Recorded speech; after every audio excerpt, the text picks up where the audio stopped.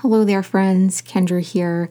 I am very excited to announce that we have released a brand new design for our special theme for 2021, which is Read the World. So my friend Vanessa created this gorgeous Reclaim the Bookshelf, Read the World design, and we have put that design on sweatshirts, tanks, t-shirts, mugs, and totes, and so much more in a wide range of colors, styles, and sizes. So you all can go there and find the perfect piece of merch just for you. So you can head to bonfire/store/readingwoman, or you can go check out the show notes where there will be a link for you, and you can order those as you so desire. I have ordered a maroon sweatshirt, which I'm very excited about considering I live in the South, but I am still cold 24/7, 365 days a year. So I cannot wait till that arrives. So you can go check that out. Again, the link is in the show notes, and you can find more information there in the store, or you can go check out our social media. We will be posting about it a lot, so I hope you go check that out and support Reading Women. We greatly appreciate it. And yeah, all right, now back to your regularly scheduled episode.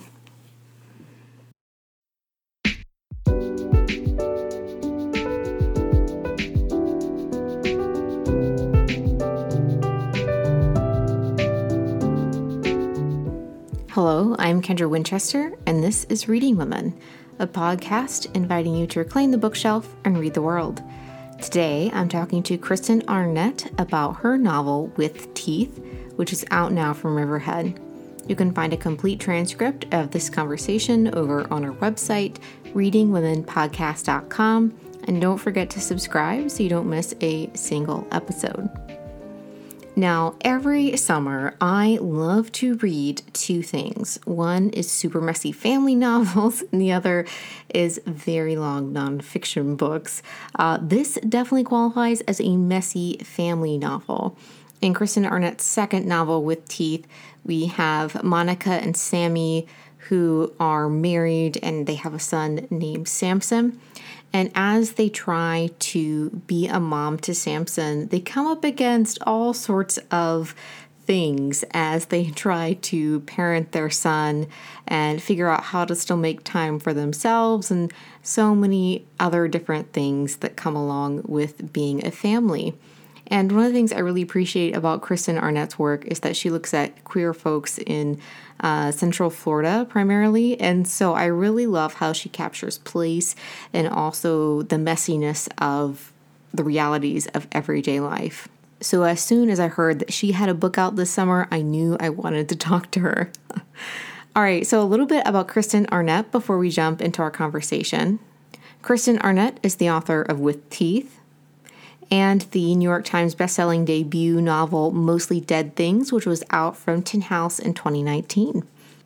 And Mostly Dead Things was also a finalist for the Lambda Literary Award in Fiction. She has had writing in a slew of different publications, including the New York Times, Guernica, BuzzFeed, Electric Literature, McSweeney's, Gulf Coast, The Normal School, and so many other bylines and accolades. Her next book, an untitled collection of short stories, will be published by Riverhead Books. She has a master's in library and information science from Florida State University and currently lives in Miami, Florida. All right, so without further ado, here is my conversation with Kristen Arnett.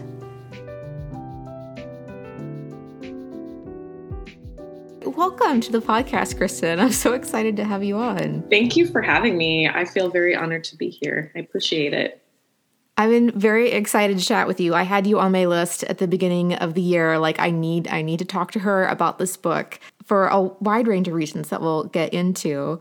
But this is your second novel, and you're heading into it. I imagine it must be a pretty different coming out with a second book, but also a second book with a different publisher. So how has all that been for you while also a pandemic has been going on, in the background? Just a little detail. Yeah, it's been wildly different, and some things actually still the same. But I think the things that are the same are there's just something about putting out a book, no matter where you are in your career, that just instills like this mounting sense of panic. like no matter what, like I know that with Mostly Dead Things, it was my first novel, and it was with Tin House, and they were so great about everything. I just loved working with them, and they made everything so easy and fun.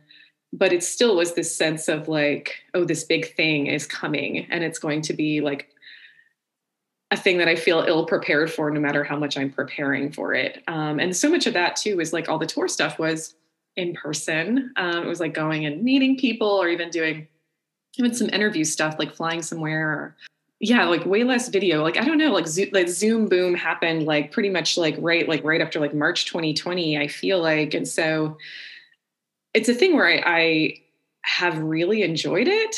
That I having that. I mean, I am a librarian also, so there's this idea of accessibility now that comes with like being able to like share literary events or like panels or like conferences, workshops and stuff where it's like there were like people, and for a long time myself included, that couldn't do that stuff. So like a book tour for this new book with a different publisher that's like a bigger publishing house has felt like strange and new, but not necessarily always in a bad way. It feels like exciting because it's like a new way to interact with people that maybe wouldn't be able to come out to things otherwise, or wouldn't maybe be able to see or have access to things. But it's still the same level of panic attached. I think it's like, I guess it's like a little like coming out just as a queer person, where it's like, it's not just one time, it's over and over again with the same kind of stress attached to it. Yeah. So there's a little of that maybe.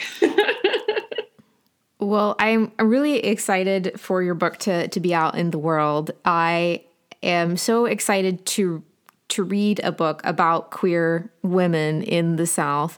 I've read a review this morning and it described your book as confidently messy.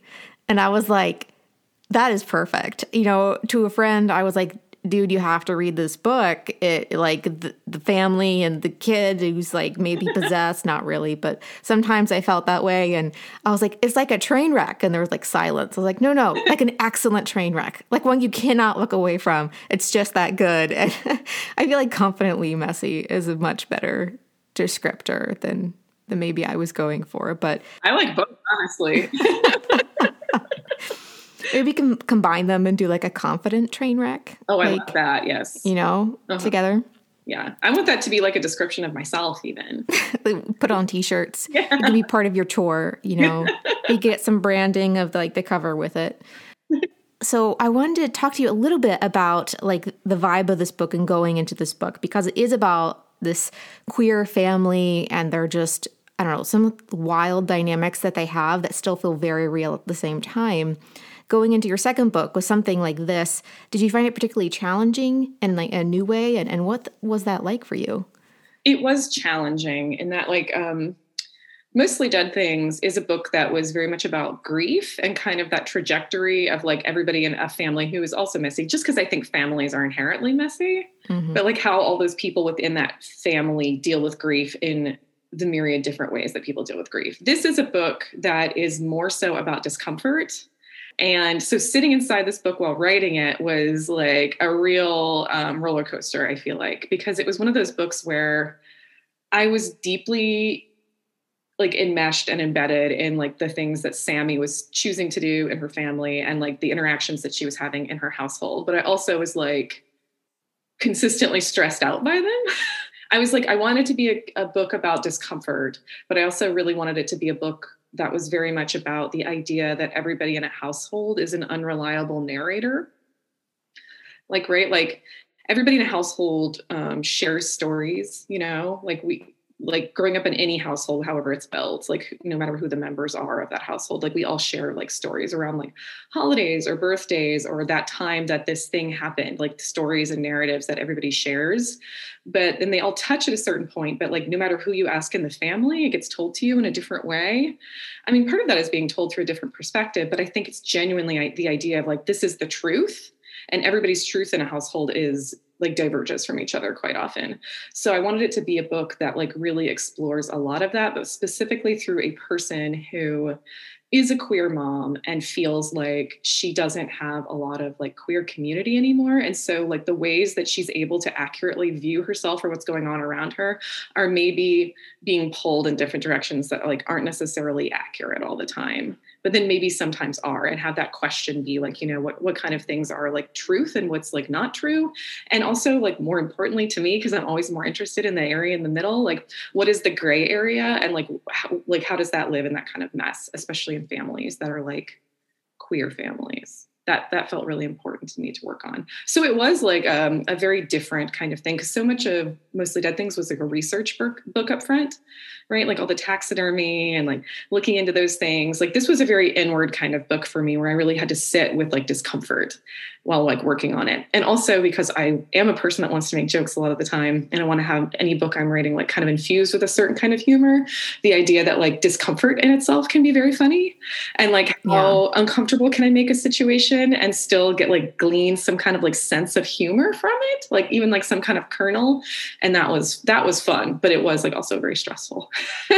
Yeah. Every time the family would sit down to eat anything, and they do this several times over the course of the book, I always like felt very unsettled and like, oh my word, what's going to happen this time? These people just, they struggle to communicate over food. I don't know what it is. And so I feel like that kind of culminates in a dinner scene closer to the end of the book, which I won't mention for spoiler reasons, but I just love dinner scenes and their ability to communicate so much about characters in such a very concise way.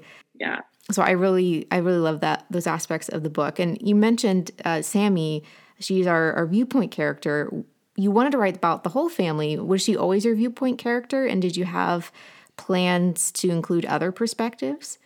Yeah, she always was who I saw things going through, because this book was bought off of like 70 pages. And then, like my editor, Cal at Riverhead, was like, so can you tell me what's going to happen? And I'm like, no. I was like, I don't know. But it was like a viewpoint where I'd written that first like 70 pages and like where we were in time. Because this is a book that also takes place like through seasons, I feel like, of like a child's life. And I was like, so much of it is really required to kind of build this kind of sense of like belief or disbelief.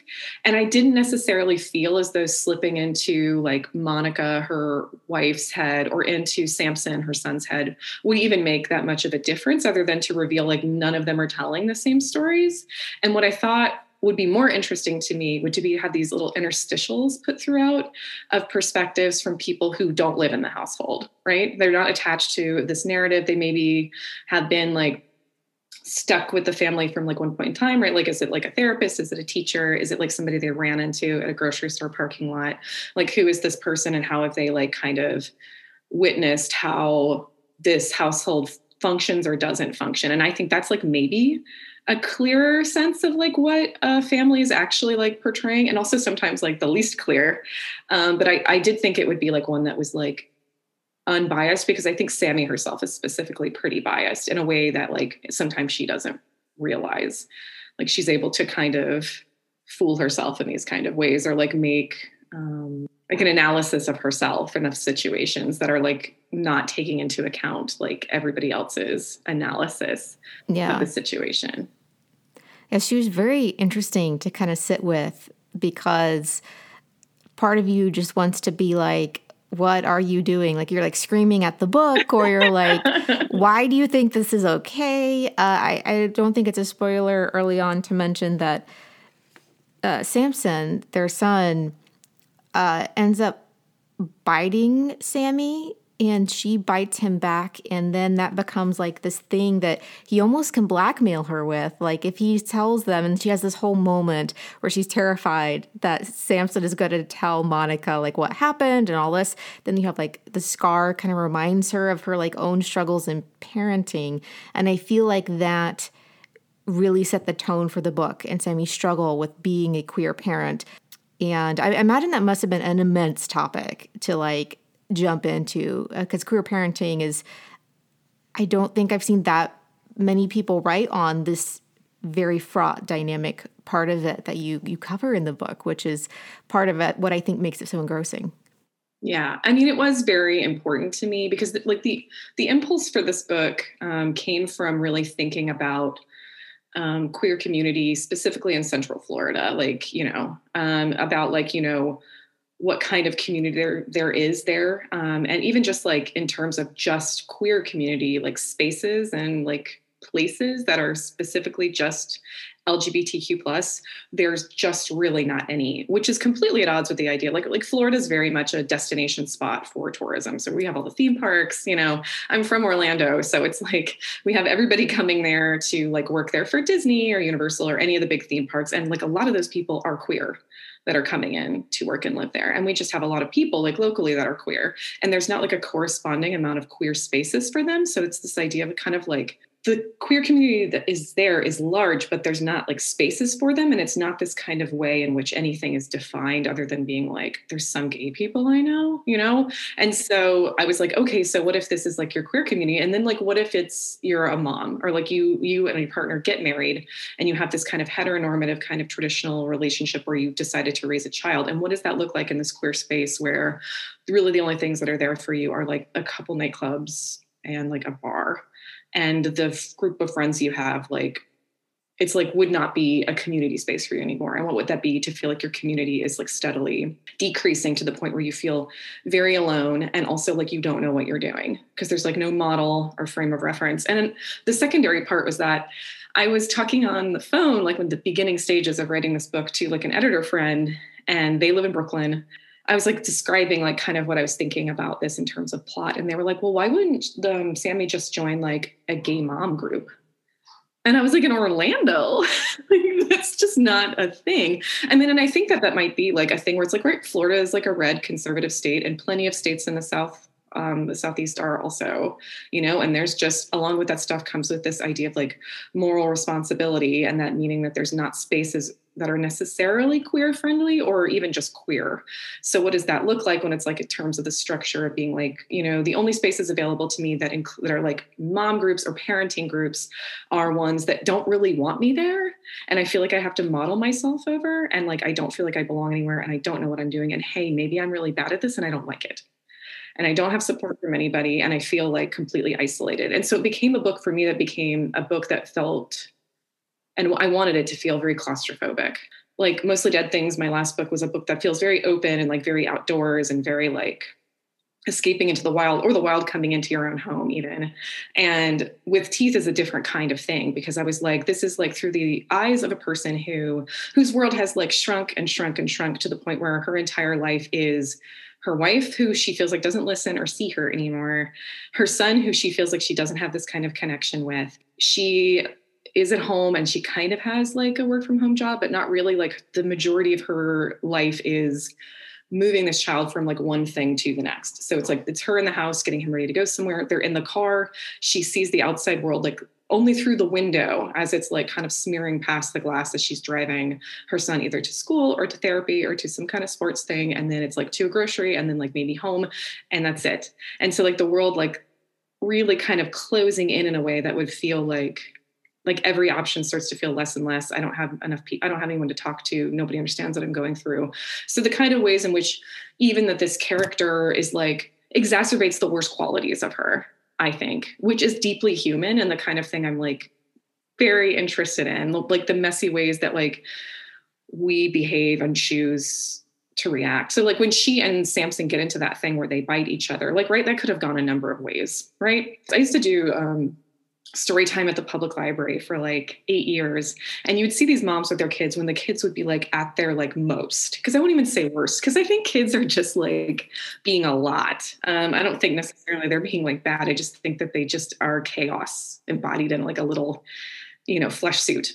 So like, there'll be a lot, and you can see the mom have this look on their face where it's like on the cusp of breaking, you can see them kind of like, when the kid like hits them or like, screams in their face or does something that's like some kind of spitting or like, so yeah, sometimes biting. And the look on like a parent's face being like, man, I wish I could bite you. Like, I feel upset and mad right now. And obviously like they don't, but like, what is that impulse to be like, well, I'm going to do it to you. I'm doing it back to you.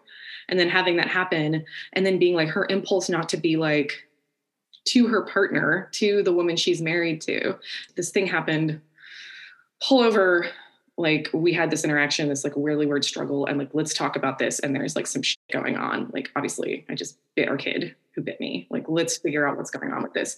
But instead her impulse, cause she's like so constricted in her mind and has like let all of her like worst worst way she can behave, like push forward to the forefront, is to like take on this idea that she's in a constant power struggle with an elementary school aged child, which is like not a thing that's like, right. It's like a little like, there's like a little bit of neurosis there that's happening with that. Like her choosing to like, okay, I'm going to engage in this in a kind of way that like pits us against each other, or like in like a constant like power struggle, and not like I'm a parent and like I'm overwhelmed. And like what is happening here is like, I feel like it's veering out of control and I need to like reach out and talk to somebody. And I was like, what if it like is just internalized to a point where it's like, it's impossible to kind of claw out of that.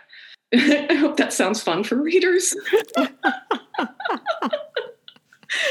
I think a lot of people coming out, slowly as people are more vaccinated, have a better understanding of what it might be like to only be in the same space with your family for an extended period of time. And that's kind of what I felt with the book. And I really liked what you said and what you have in the book about how Sammy's lack of queer community affects her experience with parenting specifically. It was very thought-provoking, because also you see her trying to grapple with her own parents, who she no longer talks to. And so she not only doesn't have a model of parenting when it's, the heteronormative man-woman, right, but also she doesn't have a queer model. And so she's kind of making this up as she goes along, and sometimes the things she makes up are not really acceptable parenting choices. Yeah.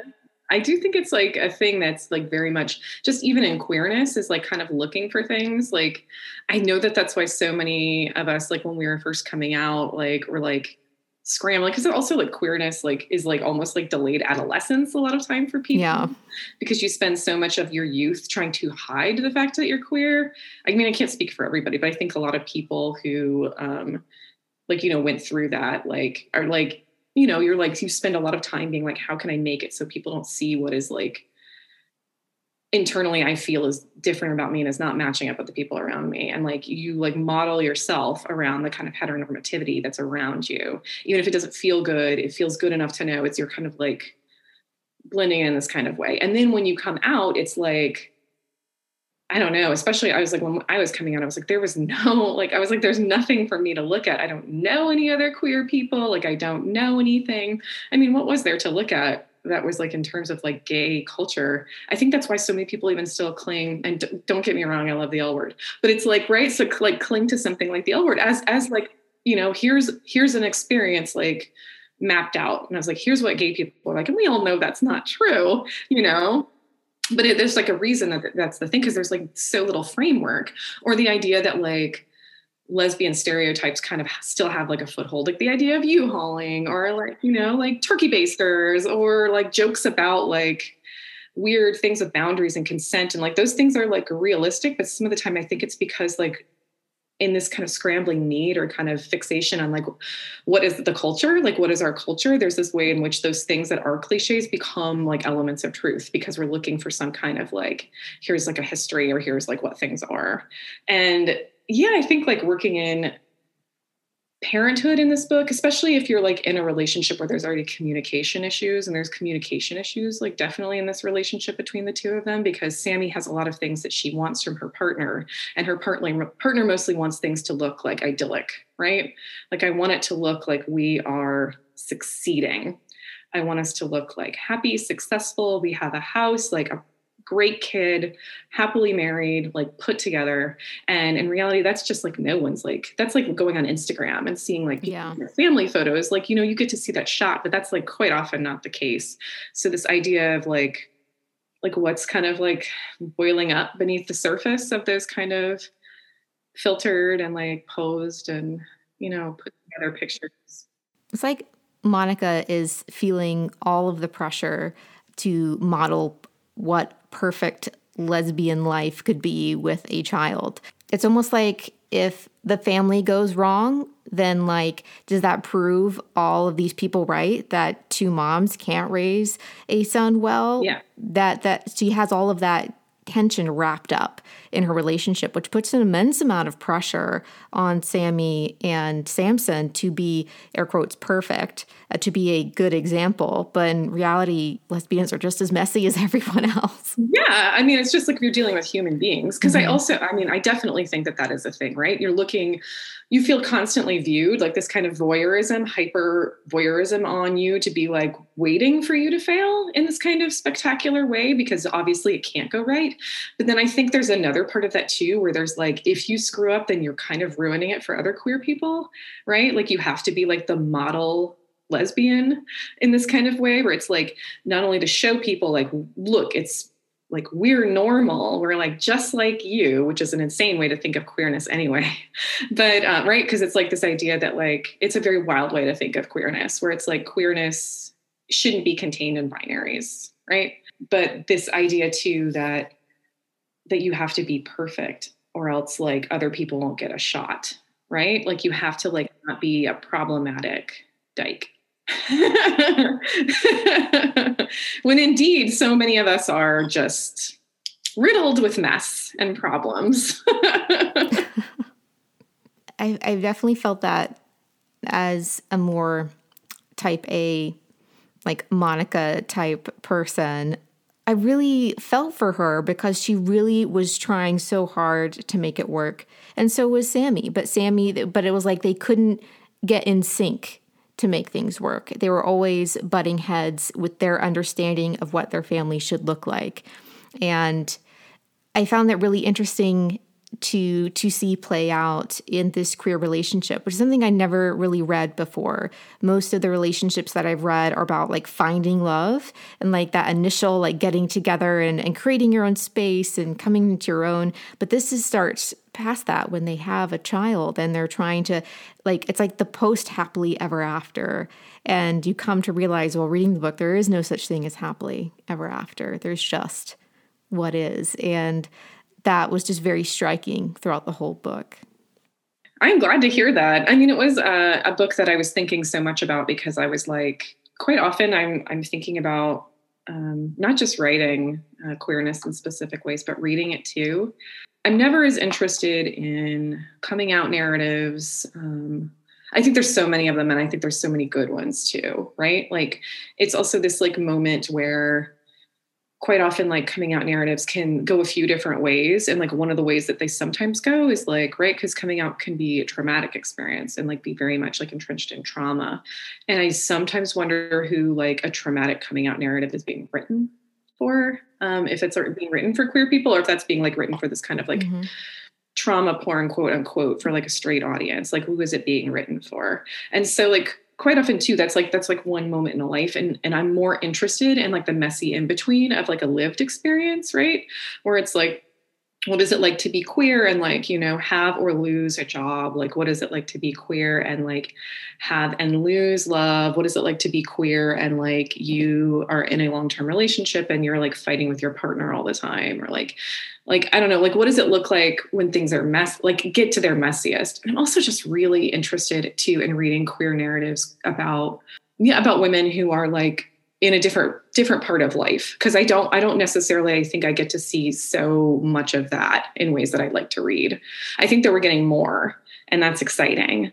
But I was like, oh, I really want to read a book about a queer woman who is a nightmare and also a pretty bad mom.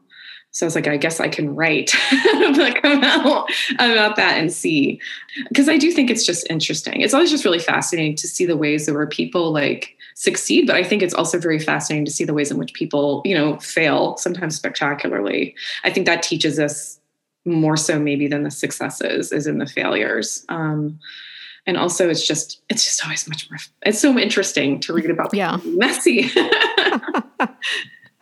Yeah, I find that also because most of the queer books that I've read up until this point, most of them cover young people being queer, you know, whether that be in a wide range of areas. You don't really read about middle-aged queer people or like that, these stages in your late 30s, early 40s area where you have the kids and they're growing up, and there is like this empty place where those stories should be when I go to try to find them. And I feel like this is a book that kind of helps fill that space a bit, and particularly not just that, but also outside of these queer hub cities. You know, you will also want to see what is everyday life like, you know, for people who live in the South and are queer, and what does that look like, and what are their specific complications, like not having a queer community.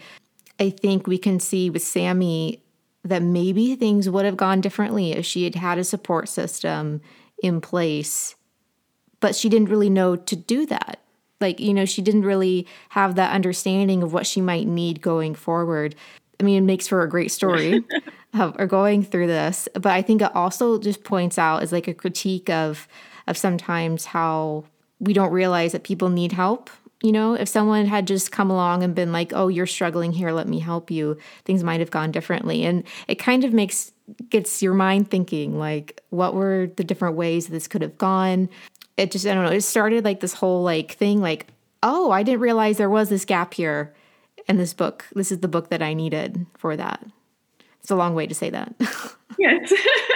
No, but I think like what you're saying is like so true. And like what I think a lot of like what I really enjoy in fiction is just seeing the points in books, specifically in novels, I think, where you can see this kind of like V in the road, right? Where it's like what something can happen one way or this other way. And the way that people either interact to help them or that character chooses to continue even with or without help is like really telling of like where the narrative will go in the future.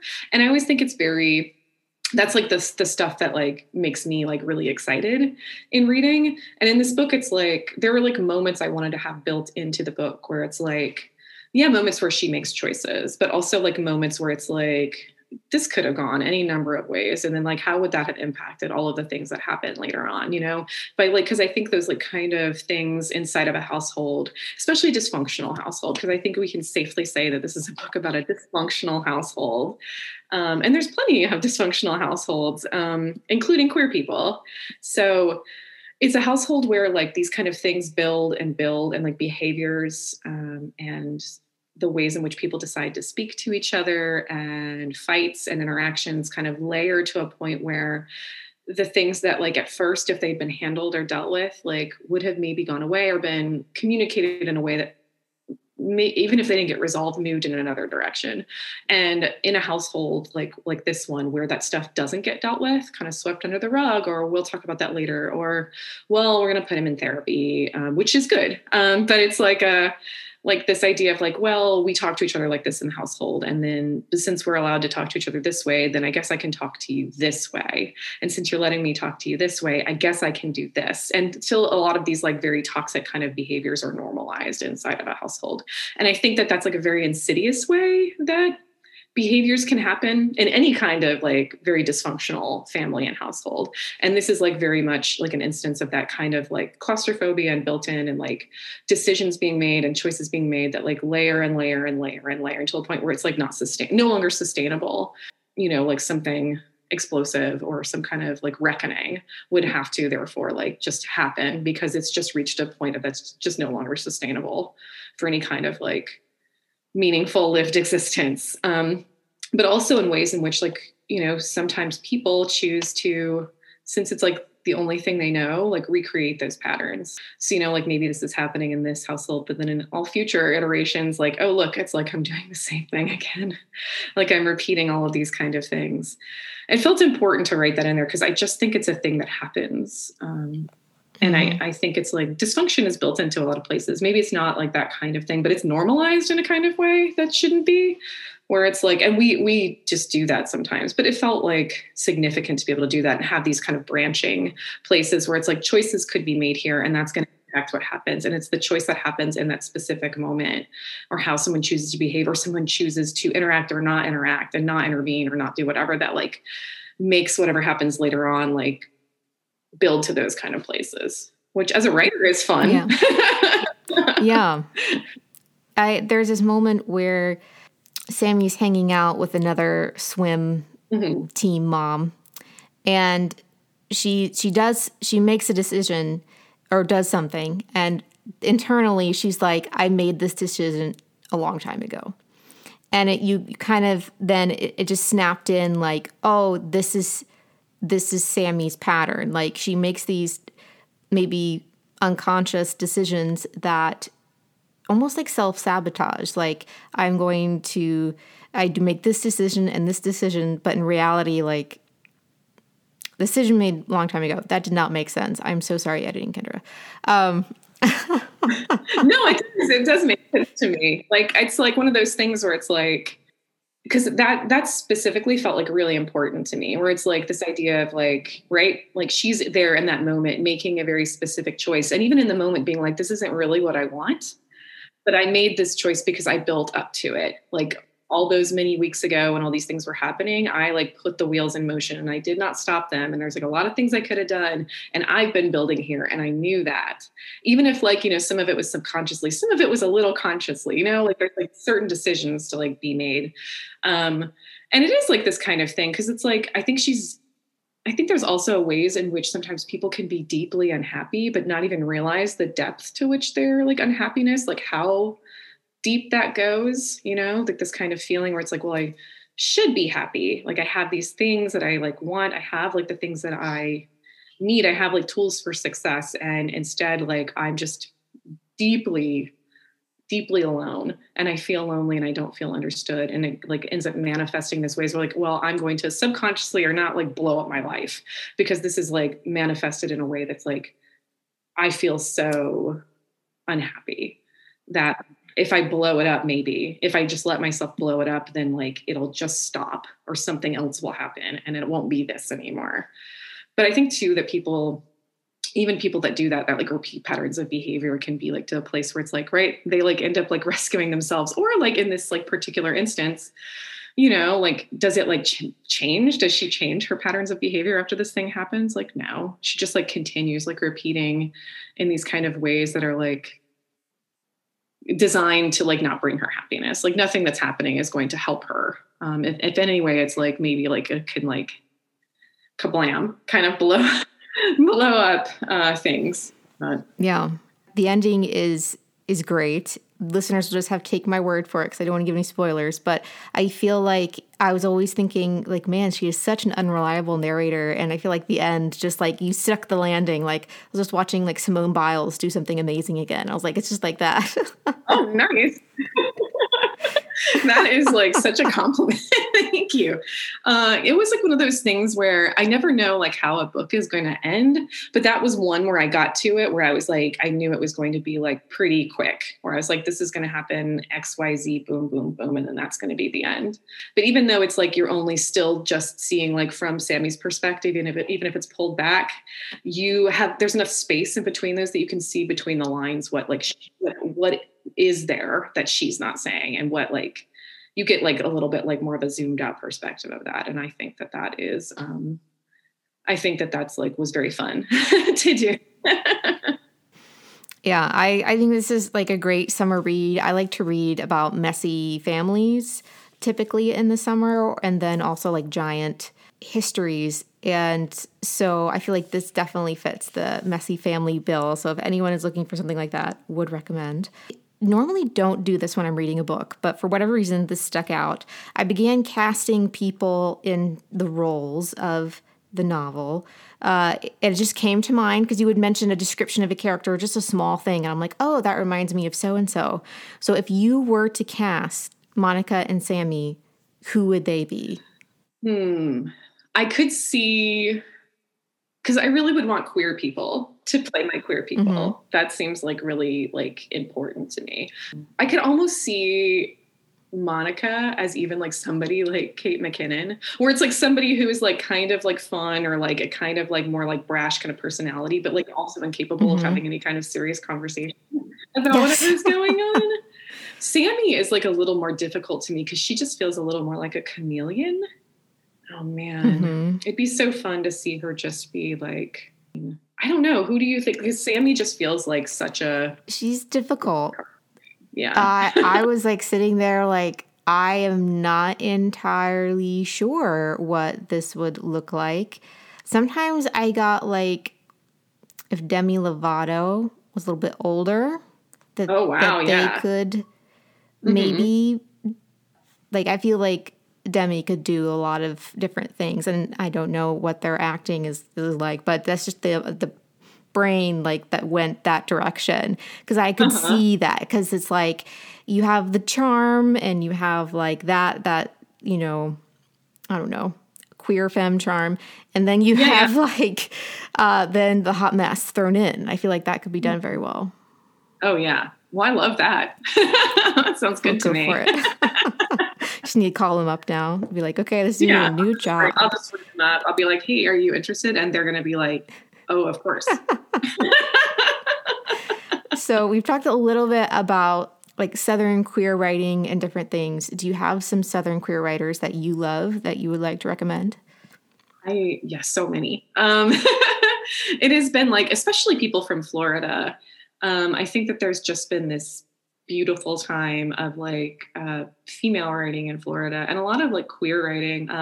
Takira Madden is like, her memoir, Long Live the Tribe of Fatherless Girls, is one of, I think, the best like memoirs of the decade. She's such a phenomenal writer.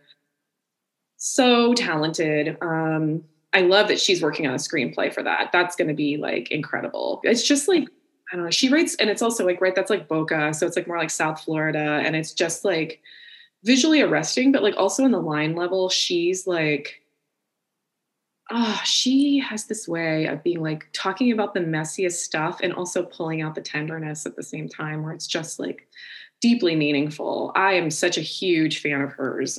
Prose is out of this world. Yeah, like, ridiculous. Like, it's like, how dare you? Yes, exactly. She's very, very talented. Also, Jakira Diaz, who wrote Ordinary Girls, and that's like such a, I mean, even Jakira's other stuff, like essays and work, like it's like this look about like, you know, young queer girlhood in like Miami, but also like Puerto Rico. Just phenomenal. It's just like such a genuine pleasure to read their work. Like it's like another person too. It's like whenever they have like things come out, I like to stop whatever I'm doing. So like whatever I'm doing, just so I can read that work. There's like, God, there's so many really cool queer writers. I mean, like the writer that made me want to become a writer was Dorothy Allison. So Bastard Out of Carolina is like the book that made me, like the first book I read where I knew I wanted to be a writer. I was like reading that in middle school, like secretly, because like my family like would never have let me read that book. And it's just like the first time I saw like queerness, but like not like spoken, like unspoken queerness in a book. But also it's like, I'm such a place writer. Like Florida is in like all of my books. It's like deeply a part of who I am as a writer. And that book has like so much of like South Carolina in it. Like it's like South Carolina is a character, and like Bastard of Carolina would not be the book it was if it wasn't. Like South Carolina is like touches and guides and shapes everything. Like not even like the characters, but like their behaviors and what happens. And it's like, I was like, this is what I want to write. Like I want to write like this. So like I think Dorothy is like just I'm obsessed with Dorothy. Well, the last thing is you have, I believe, another book coming out with Riverhead. Is that right? Mm-hmm, I do. I have a short fiction collection that's going to be coming out with them. It is untitled for now because, well, it's just short fiction collections are so fascinating to me anyways, because it's just like, right, like moving the little pieces around and kind of seeing like where they need to sit. And like also it's going to be a different process entirely than doing like novel work. But I've also just been like, finally, my brain feels like it wants to like let me write again. So the past few months I've been working on some other like novel projects. So hopefully post the short fiction collection, which will be like lesbian domesticity, but also like with some a little bit of the fantastic thrown in. So hopefully that will be good in the short fiction, and then we'll see what happens with anything else. But it's nice to be writing again. Yeah, I feel you. I feel like the pandemic took all the bandwidth, and like there's no space except to like, you know, walk the dog and breathe. Yeah. But I think that's like real. That's just like, and that's good. Honestly, I think we have to cut ourselves some slack. And I know it's hard to. it feels like that shouldn't be the case, but it's like, it feels like a weird trauma to the brain where it's just like, it doesn't want to behave in the same ways that it used to. And I think that is like, I need space and time, even if we don't feel like we want to give ourselves space and time. So it's good to just feel like flex things. And the thing that I think has been good is just to been like, just engage with like any kind of thing. Like I was having the hardest time reading even.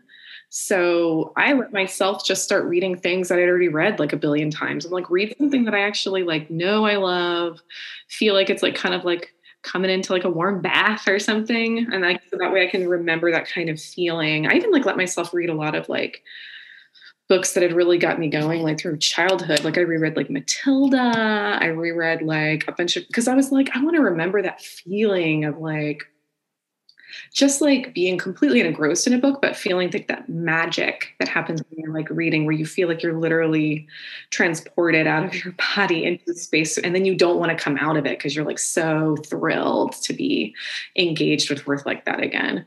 So I just like, I don't know, it's like embrace like tenderness towards ourselves. Nostalgia. It's a useful tool. Yeah. Yeah. Well, thank you so much for coming on the podcast. I feel like we could talk about queer Southern lit for hours. Yes. So it's been wonderful, and I love your book. Very excited for it to go out into the world and to attend some of your events. So thank you. Thank you for having me on. This was delightful. It was a genuine pleasure to do this. And that's our show. I'd like to thank Kristen Arnett for talking with me about With Teeth, which is out now from Riverhead. You can find Kristen on KristenArnettWriter.com and on social media at Kristen_Arnett. Many thanks to our patrons whose support makes this podcast possible. This episode was produced and edited by me, Kendra Winchester. Our music is by Mickey Saito with Isaac Green.